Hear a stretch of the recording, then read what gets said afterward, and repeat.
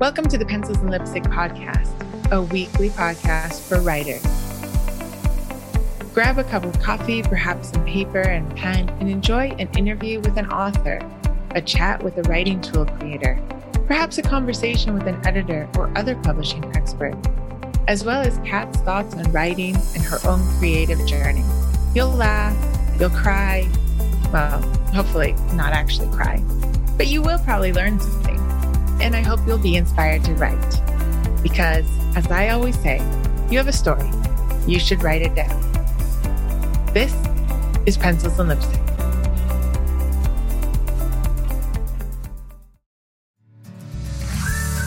Are you tired of conjuring up fresh ways to describe a gaze, smile, or sigh in your fiction?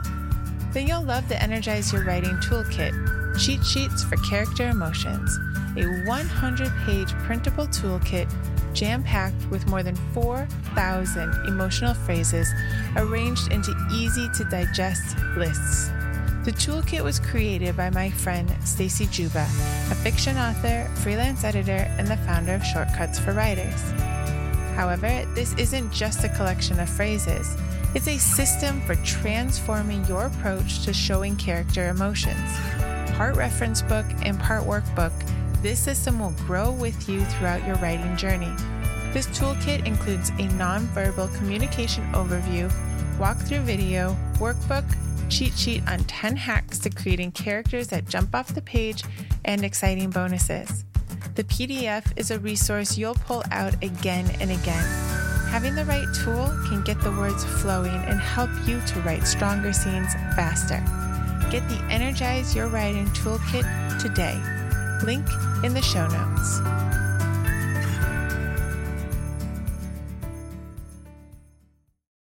Meet Marlo. Marlo is an artificial intelligence that helps authors improve their novels and long-form fiction. She was born in January 2020 as the creative child of Matthew Jockers, PhD, co-author of the bestseller Code, abetted by a surrounding cast of best-selling authors who have been contributing ideas and enhancements to her reports. She's fast, she's inexpensive, she doesn't play favorites, and she knows what goes into a good story. And today we have with us Alessandra Torre to tell us more about this ingenious invention.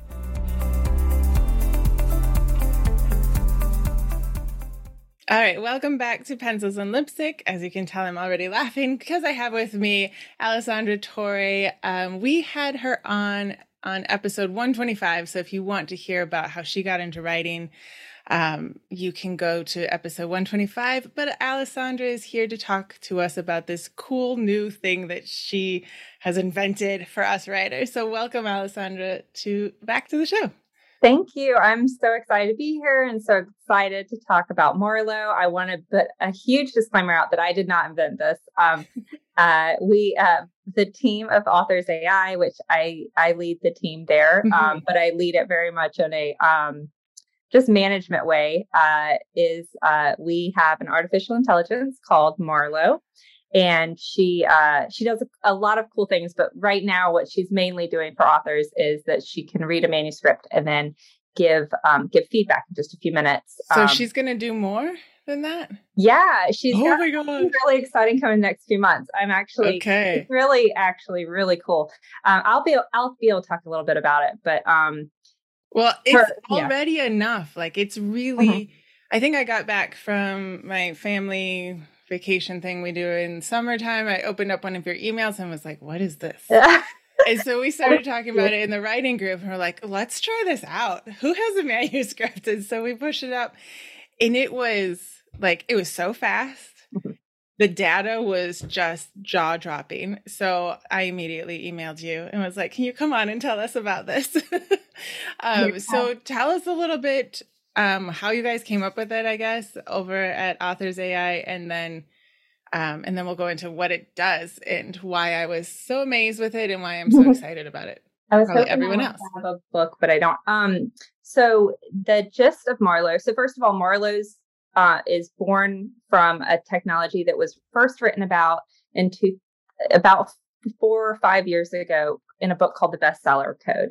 So in the Bestseller Code, 2 Harvard data scientists basically dove into bestsellers and trying to understand what made a bestseller different from a normal book. And what they considered a bestseller was a book that had been on the New York Times list for 10 weeks or longer. Wow. Okay. So not just like a splash in the pan, and it's only fiction, right? It was like focused on fiction.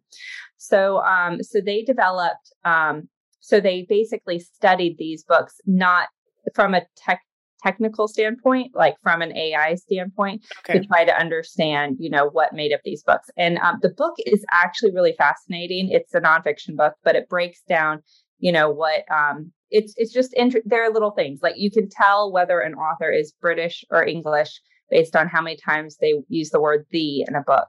Really? Yeah. So there's a ton of like really interesting things. You're more likely to have a bestseller if it has a title that has like the character, like ignore that because I'm not gonna say it correctly, and I don't want to throw somebody off. That's right. And have them run out and retitle their book. But anyways, it really is a really fascinating book. So that technology, then we basically our co-founder is Dr. Matt Jockers, who is the co-author of that book. And so that technology has been revamped for today's fiction market to take into account indie authors and indie hits.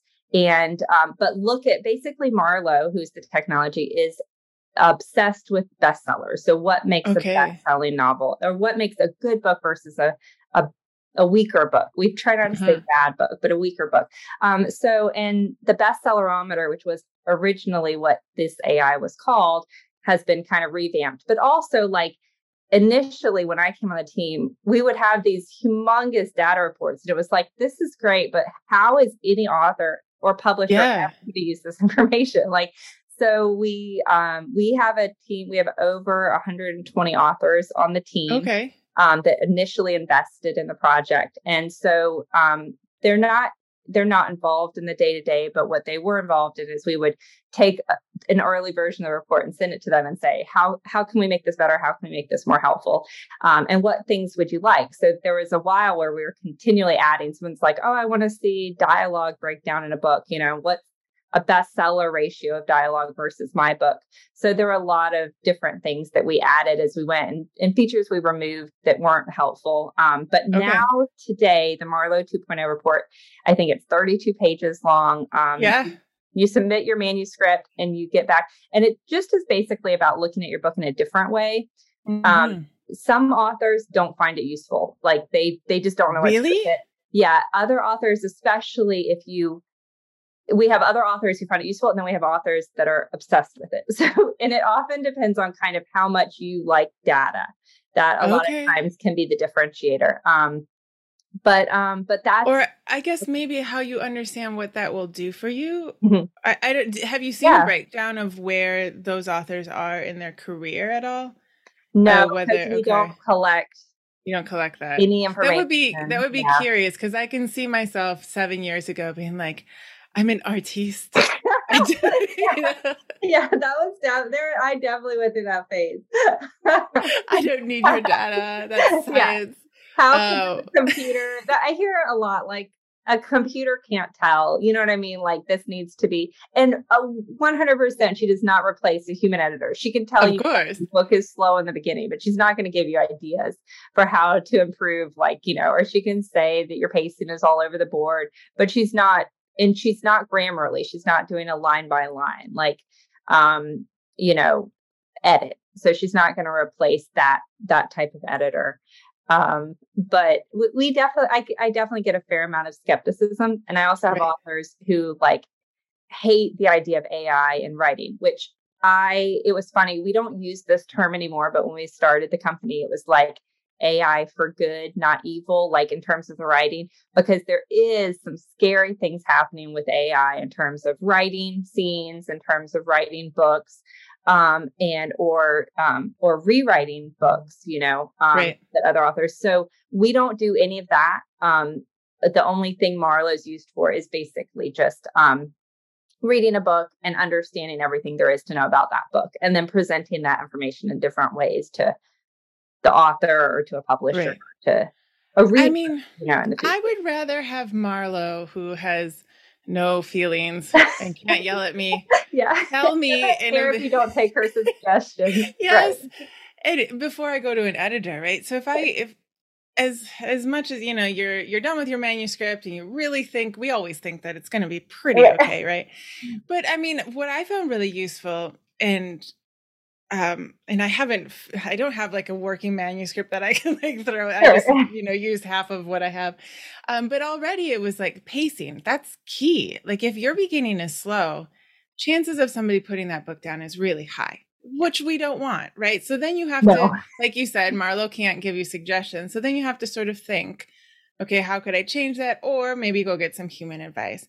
But I also thought like the passive and the words that you use so many times, or the phrases, because Pro Writing Aid doesn't find those phrases.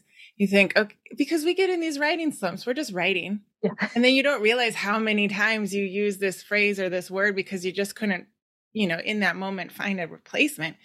That's key. I mean, you go into Word, you search for it, you kind of find a new adverb or adjective, you know, and easy, right? And it was like, I don't know, I find it easier than slogging through Pro Writing Aid. Mm-hmm. Yeah. Like finding that, especially that extra if you have a really long. Yeah. So the two, some of my two favorite features, one is frequently used, like we call it crutch phrases or things like that, but things that you might use over and over again. And this is oftentimes how we can tell if one author is writing under a pen name. We've discovered like on our back end, right? Like when we're looking at, we're like, oh, there's definitely a chance that this famous author and this famous author are the same. Are the same author? Right, yeah. But crutch phrases will often give them away. There are a lot that are commonly used. A lot of us, like our characters, not a lot, you know, or, you know, but it will identify groups of words that you use kind of a lot, or a lot more than a normal author. The other thing that's my favorite is the cliche finder. Yes. And so and it was funny because Dr. Matt Jockers, who is Marlo's dad, for lack of a better term, he was like, send me some cliches. You know, it is so hard to think of a cliche, like when you're not writing, right? And I think I sent him like 30. And he was like, oh, okay. He's like, well, we already have 1,600 in the database. And so it's so funny. Like it's so, even just writing an article, I was trying to think of like a cliche to use as an example. Right. And it was tough, but she's got a huge cliche library. Now, sometimes cliches are used in dialogue, and that's okay, because we do use cliches in dialogue. So, of course. But it does help to know that if you said something like beat around the bush 3 times in your book, like probably could remove some or all of those, you know, depending on where they're at. So that's my other favorite thing that I like to look at is the cliche. Yeah. And I think it makes the author realize what decisions can be consciously made. Yeah. So, you know, like if you have a character saying something over and over again for a reason, well, then you know that it's working perfectly. But as I tell like people who I go over their manuscripts, just be sure that this is a decision made by you consciously as the artist of this work, and not just like, you know, so then you can defend it. If a reader says, she said beat around the bush 500 times, you're like, well, that's because this person's from this place and that's how they, you know, at least you have a reason. You don't just feel like, oh, I did. Oops. Yeah, you can break rules as long as you know you're breaking them, and it's a conscious decision and you're doing it for a reason. Like what's hard is when a new author is breaking rules right and left and they have no idea. So absolutely. So this just launched this year then? Yeah, well, actually, my timeline is all run together. You've been so busy. So. we actually launched right when COVID hit, because I remember it was like, we were like, oh, there's this thing that people are talking about, and you know, like, should we pause? And we were like, oh, it'll blow over in 2 weeks. We got it. Right. Like, I remember when we were like, oh crap, we have to jump on this before people start like going back to work. We didn't realize like that wasn't going to happen next week. Right. So it actually has been a couple of years, since it's been out. We came out with Marlo 2.0 last year, which was, that is when it then took the report and it, added in the comparisons for bestsellers, and it added comps, bestseller comps. Now, if you are an author and you run your manuscript through, so first, authors.ai is the website. If you run your manuscript through and the comps seem not accurate, it is taken from a corpus, what we call corpus, of just 250 best-selling novels. So it was just us trying to find kind of a variety of genres and a variety, but there are certain genres that don't have a ton of books. Other, if it's a smaller genre, other books do. So it's not. What does that do exactly? How does it compare them? So when Marlo reads a book, she knows every page and every scene instantly, right? So then she can compare. And this is one of the things when I was like, oh, she does a bunch of stuff. One thing really cool is coming soon. So what's cool is coming soon is that when she reads a book, she can then look through her database of books and say, okay, what books are the most similar to this book in terms of different things? It could be writing style. It could be subject matter. But if someone's like, I love the Da Vinci Code. Okay, why did you love the Da Vinci Code? And that's the hardest thing that we have had to try to figure out on our side is like, why do readers love books? Like, what is it that they love about the Da Vinci Code? Is it the archaeology stuff? Is it the history? Is it the pacing? Is it the scenes? Is it the characters? Like, what is it? Right. And so when we're trying to say, okay, what book is most similar to the Da Vinci Code? What should we weight? Because Marlo knows everything. She knows the character's personalities. She knows the amount of dialogue. She knows the type of words used. She knows, the subjects used, the emotions.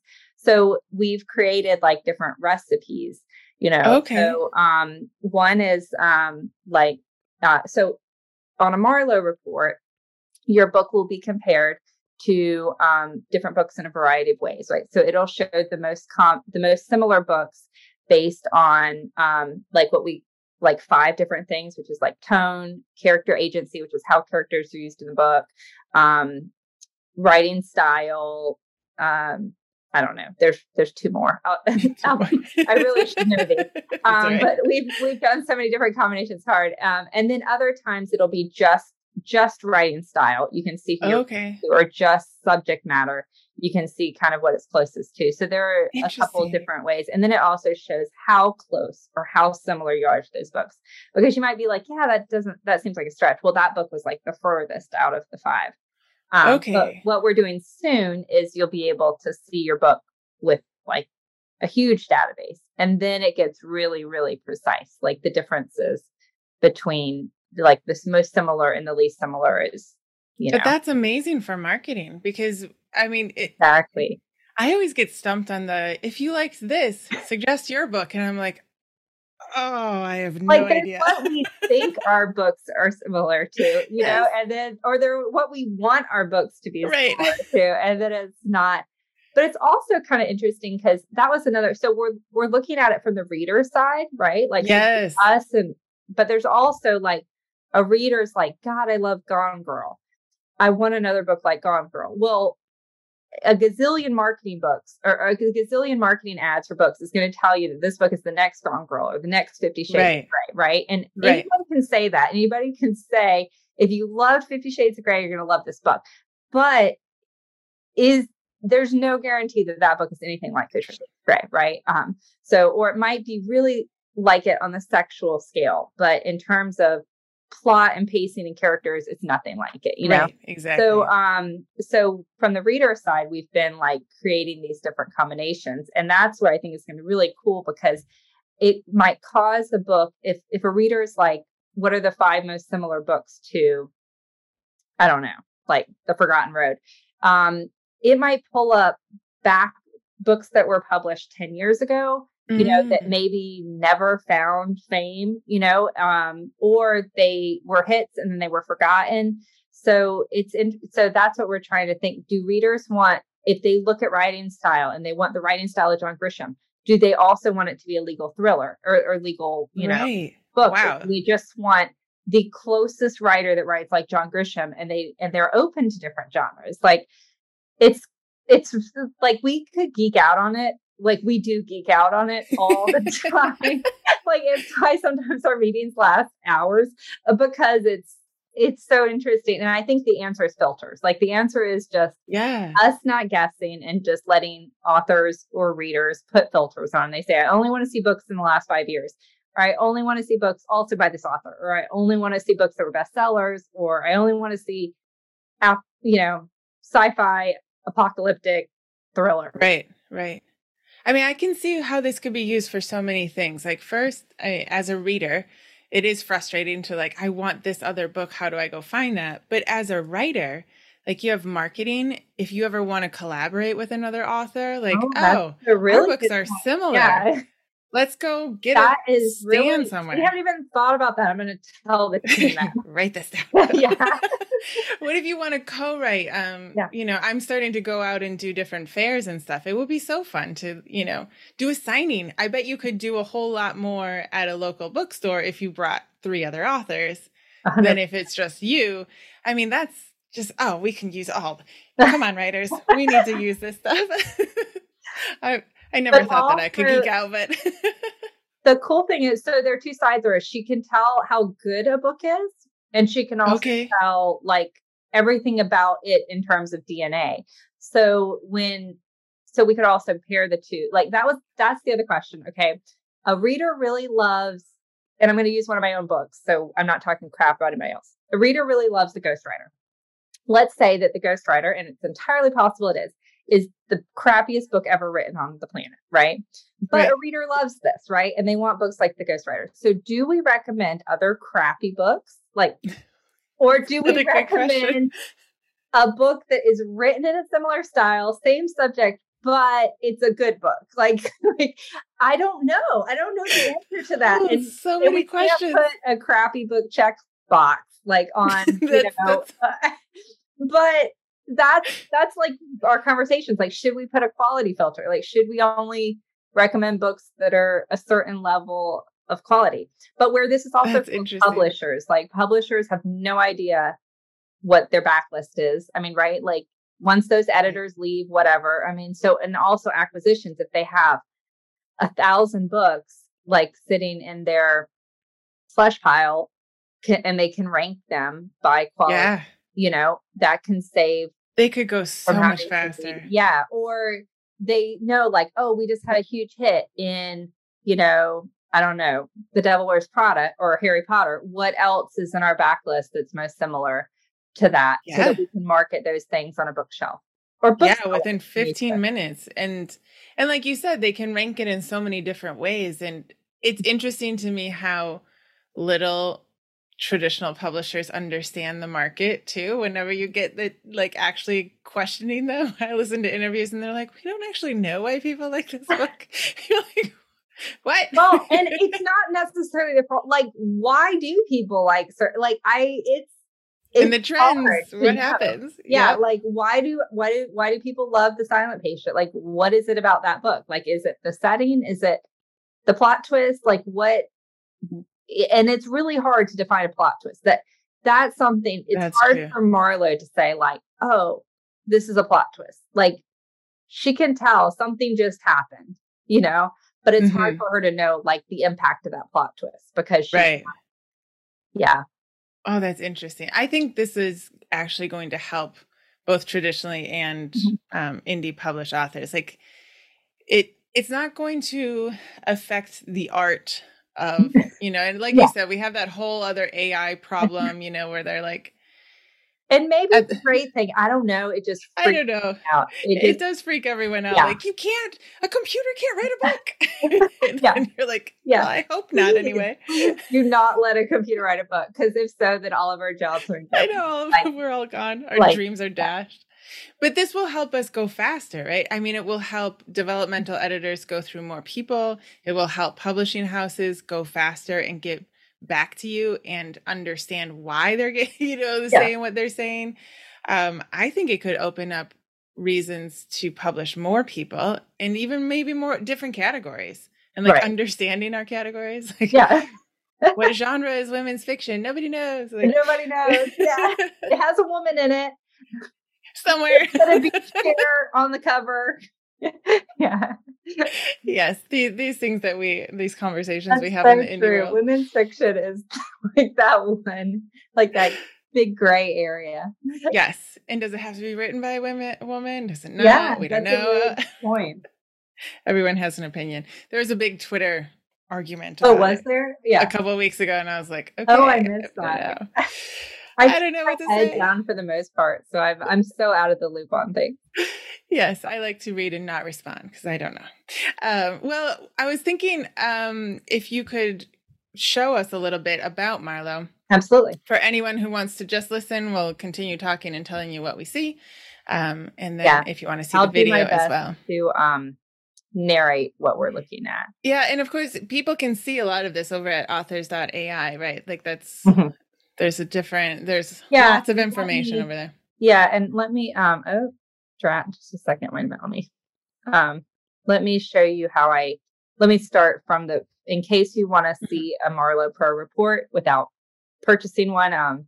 So this is our homepage, and if you go, we really should put here it is. Okay, great.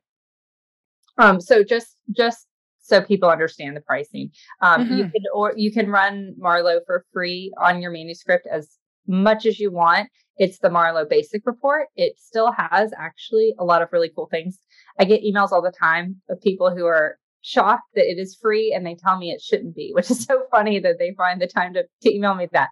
But it really is a great report. So anyone can, if you aren't sure, just from looking at the basic report, you'll get the sense that Marlowe is very kind. She's not critical. And then if you like the Pro report, you can either just purchase a one-time report, or you can buy a plan. If plans are much cheaper, we have monthly and annual plans. But it's up to you what you prefer. But if you scroll down that homepage, you can view her analysis of the Da Vinci Code, which was a book we had thought a lot of people would be familiar with, at least from the movie, if not the book. So right now on my screen, you can see a preview of it. This is just an introductory page. I'll try not to. But from the very beginning, you'll start seeing how she's laying out your book. So here you can see kind of your plot and storyline. This is the Da Vinci Code in this purple. And then it shows the most common archetype that's closest to it. So we have identified 7 main types of stories. And there's a link at the bottom where you can see all of those. It's like man in the middle, a tragedy, a journey, things like that. So the Da Vinci Code is most similar to Emergence. So it'll plot your book next to whatever it's most similar to. And then in the next chart, it plots the twists and turns in your book. So this is her attempt at identifying plot twist. But normally there's like a big plot twist, but it's not referring to that. It's basically moments where the book has changed significantly. And then she plots it next to the book that is most similar to it out of our bestseller corpus. So the Da Vinci Code was most similar in terms of conflict and resolution plot turns to 92 in the Shade, which is a book I'm not familiar with, but apparently it was a big book if it's in our corpus. Then she goes into like narrative beats. I won't bore you with all of these because there's 34 pages apparently, but here it just breaks down like a bestseller typically has something happening every 10% of the book. Okay. Every 10% of the book, there is a moment where something changes in the book. So actually, the Da Vinci Code here is actually pretty far spaced out, especially in the second half. But you can see the percentages where your book has that happening. Yeah, and that's just to keep the reader interested, right? Like this is where if you review manuscripts, you're like, it just slows down, like nothing's actually happening. And that can happen, right? We get wrapped up in our character, and then he goes for coffee and then he's driving in the car, and the reader doesn't actually care. Yeah, and it's been 20,000 words and nothing really has happened. Right. So, exactly. And then it plots high points and low point and pacing. And really, you just want to make sure that you have variety, that you're, and it gives a lot of information. It's not just a graph. If you aren't watching it, it's like breaking it down on what this is, what is pacing. It has a lot of information there for and how to improve it, like tips to improve it. And that was kind of when we first got this from the data scientist. It was like a bunch of charts, and it was like, how on earth is anyone going to use this? So that's when we went in and added kind of all of the information. So there's a breakdown of your character's personality traits. Oh, that's cool. That'll make sure you don't make the same character every time. Right. That's and newer authors. It's funny, each of these, Langdon, Silas, and Sophie all had were very perceptive. But that's true. They were all very perceptive. Where Teabing, I don't know who that is. Been so long since I read it. Yeah. Was different. And so then it breaks down your dialogue. Bestsellers have 25 to 35% of their book on average is dialogue. So Da Vinci Code is 30%. And then it breaks down, it looks like a bar graph, but it breaks down where in your book that dialogue occurs. So you can see like, oh, the first half of my book is super heavy dialogue. And then the back half was, light. Or if you're heavy, there's always some outliers, but so there's always a book that maybe has no dialogue and it was still a bestseller, but because it kind of broke the rules, right? But for a lot of us, like we said before, if you just want to keep writing stories, I mean, I know we all don't want like a template for your book, but the fact is, like, people like white space when they're reading, and dialogue brings white space, and it's a lot easier to like have the characters say something so that you're not just like telling them. Yeah, it breaks up the way that you're communicating the information. Right. Then it just goes through the basic emotions in your book. Yeah. So do you have a lot of fear? Is it mostly joy? So romantic comedies, you'll see a lot more in trust and joy. Where darker books, you'll see this, the Da Vinci Code, for those who can't see it, is a pretty even mix, which is nice. In most of the bestsellers we see, it's a pretty even mix. But trust is a big thing, and it's funny, joy and fear. So, but that, I guess that's that going back and forth, right? Right, exactly, up and downs. And it's interesting. So on the right side of this page is where it breaks down the nuances, because sometimes people are like, well, I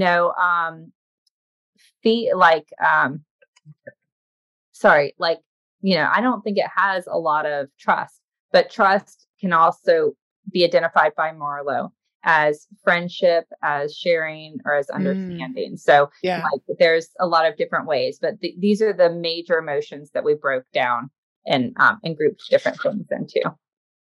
And then it goes into major subjects. This is oftentimes where the comps are pulled from, books that have these major subjects. And this is she also identifies explicit language. So how many times bad words are used. Again, she's not judging your use of those words, but just so you're aware of it, right. To make sure that Da Vinci Code has very little profanity. Hell is the most common bad word, which I'm not surprised at given the subject matter. That's true. But then I also love seeing on the right side what I call the sexuality filter. I'm saying filter because we use it as a filter sometimes, but it's how sexy your book is. And this is not exciting to look at for the Da Vinci Code because there is no sex at all. There's 1.8% of suggestive, which is basically like a kissing or a romantic look or something, a romantic thought. But for the most part, but where this is more interesting is when we're looking at romance novels and comparing romance novels to each other and seeing their sexual content. Right. Because you don't want to compare your book if it's steamy to something clean. Because a lot of times you're just going through Amazon like, oh, maybe it's like that one, And nowadays Amazon is so strict on our covers and the word in our description and things like that, what it means is that everything has been kind of vanilla down in terms of metadata and marketing. And it makes it really hard for the reader to have any idea what a book is actually like until they purchase it and they're in it. So I feel really bad. I feel really, really bad for clean readers. And I don't feel as bad for sexy readers because they have a lot to choose from and they have ways to find out the sexual content. But it is harder for clean readers. And so then the possible cliches. So like for this, bump in the road, flat out, joined at the hip, and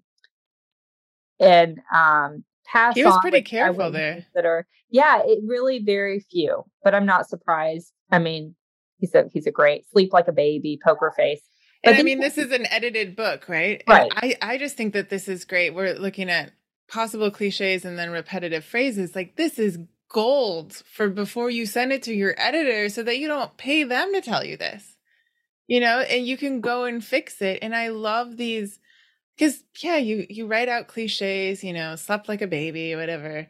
And then you can go and change it or not change it, but at least you know that it's there. But these repetitive phrases as well, I think they're great. I mean, he wrote one of the like 47 times. Like, okay, why did I use that? Is it worth, then I can go into Scrivener. And a lot of them I look at and I'm like, oh, okay, these are prepositions or, something, is probably, but like had no idea 15 times. That probably doesn't need to be done. Right. Like I really can't see saying had no idea more than 3 times, there are other ways.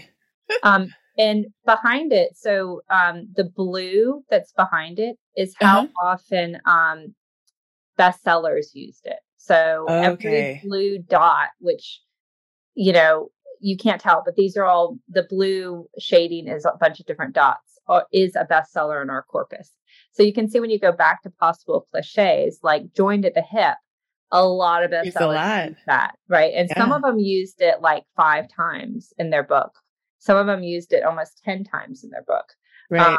So that's always interesting to me. Or like he used a lot of bestsellers use that, and he's a little heavy compared to some of them, but there are, he's not alone. Like he has a lot. Right. And it kind of gives you an idea of like, is this just kind of how we're talking and writing right now, exactly. And again, just making the decision to say, no, I think that it's pretty much needed. And I just love the searchability of this. I can go and find one of the in my document and then just sort of see what's around it and then decide. I mean, he says the Mona Lisa, well, obviously it's the Da Vinci Code. So, right. As a writer, you can be like, needed. Oh, yeah, we kind of have to say, name the portrait or whatever. It's like, okay, but again, it's just, Marla's just a computer letting you know, here you go. And then you can make the decision on it. And it's like number of occurrences for every 100,000 words. So it is taken into account. Oh, wow. Okay. One length of a book versus another. Sure. And then the report kind of goes into more of the Grammarly type things. I've seen sentence stats and readability scores in so many different places, and so many different tools. So that's not that unique. Frequent adverbs and adjectives usage. Again, this is also something that you see in a lot of other tools. So it's not. But you don't see how many other books are using it. I think that's pretty awesome. That blur behind it of like, it helps me think, okay, this might be a word that is actually quite needed. Maybe I shouldn't go and just change all of them and then have it read wonky to the reader, Yeah, and it is interesting. On punctuation data, I always look at open quotes and closed quotes. Yeah. Like, just to make sure that they're even. Oh my gosh, I can't get this thing for the Da Vinci Code. Like he had 3,627 open, one of them, and the other is 3,617. So does that mean there's 10 places in the manuscript where he didn't close the quotes? Like that seems crazy. Just a second, I'm trying to. That is interesting. I mean, especially if grammar's not. If it's not your strength, just knowing that you're going to have to, or just letting your editor know, you might have to go find some commas. Apparently I have 0. Possible misspellings. He's done really well. And some of these, a lot of times her dictionary is not fantastic. So like time tone, it's a word. But in a lot of times foreign words are not there. Right. He has French up there. But I definitely make up words sometimes. I've found that don't exist or I misspelled them.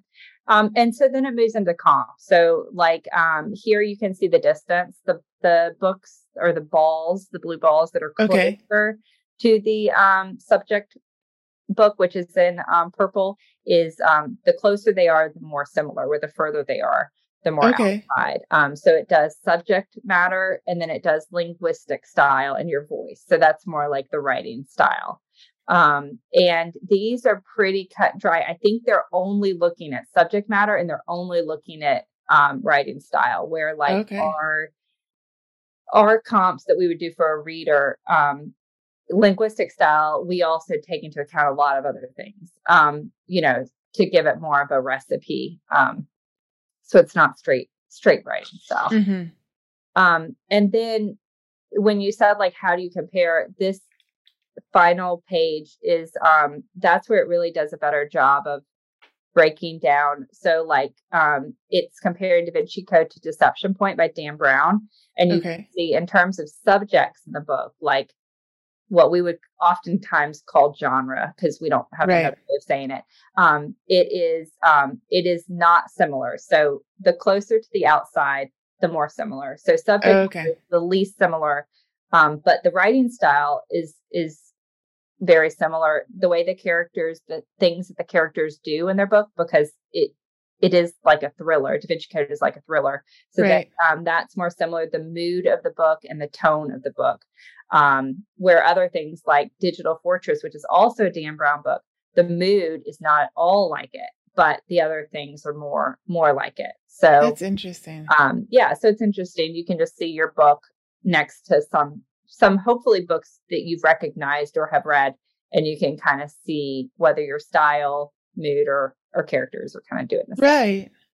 And this is what you're also going to offer to readers, or you do offer already to readers for them to find? We don't do a thing. Well, so Marlowe's Future Home will be on bingebooks.com. Binge Books right now, readers can go, they can browse books, they can add them to their shelves, things like that. But in the future, Marlowe, like they'll be able to click on a book and they'll be able to see the closest comp by style or by subject. In the future, they'll be able to, Marla will be able to say like, oh, you like these 3 books or these 1,000 books. And she can actually find similarities between all of the books that you like, and then give you personalized recommendations. Like these are the 10 or 20 or 100 books ranked most likely. And that is really cool, because that's just not book to book. That's when she's saying, okay, when I look at all these, they all have strong female characters, right? Plus high action, plus low sexuality, or whatever that, like she can kind of determine your own personal preferences. And that's going to be really cool. So I think that's going to be great for authors as well, because you might be a little more obscure. But if you write like something else, that reader, you'll be able to find that reader will be able to find you. You're 100%. Yeah. And indies will be able to upload their books into the recommendation engine. We'll have publisher books in the recommendation engine. And so, it's the same there.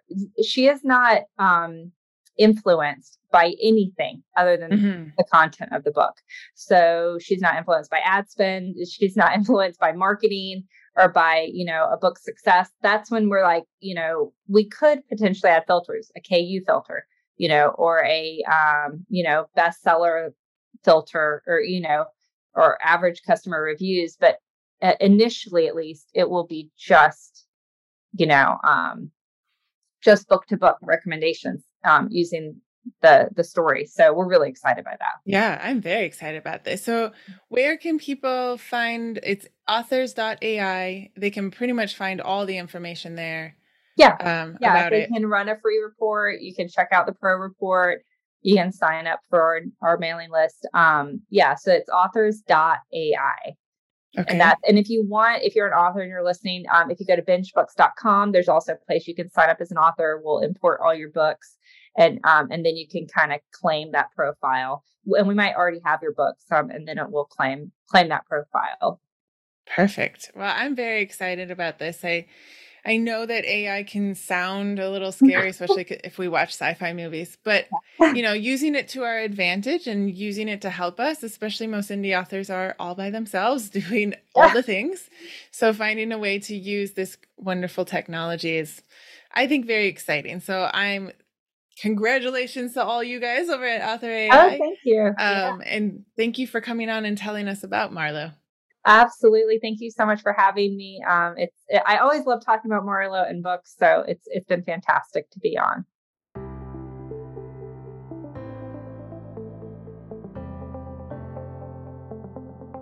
Hey, you're still listening. Since you are, could you do me a favor and head over to the app that you're listening to this episode on and hit the subscribe button and then rate and review the show?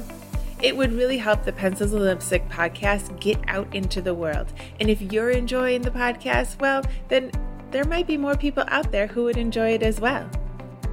If you want to find out more about me, you can head over to katcaldwell.com.